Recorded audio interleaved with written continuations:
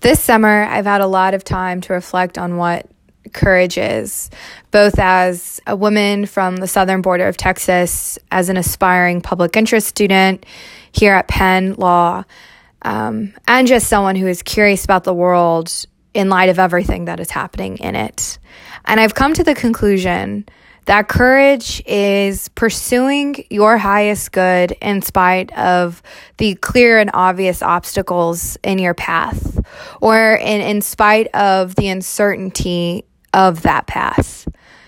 Courage at Penn Law is being a diverse woman and raising your hand up and saying something that you know may not be understood by the majority of your classmates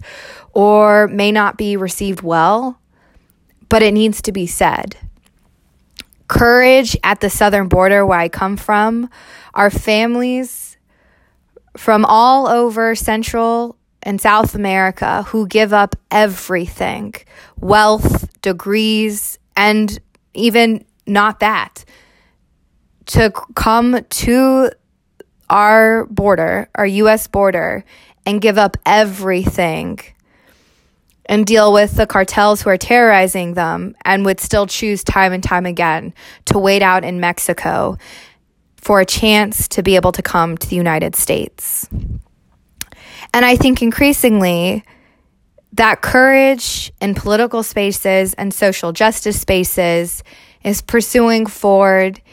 even at the expense of immense social capital, especially when you have little social capital to begin with. If you may not come from generational wealth,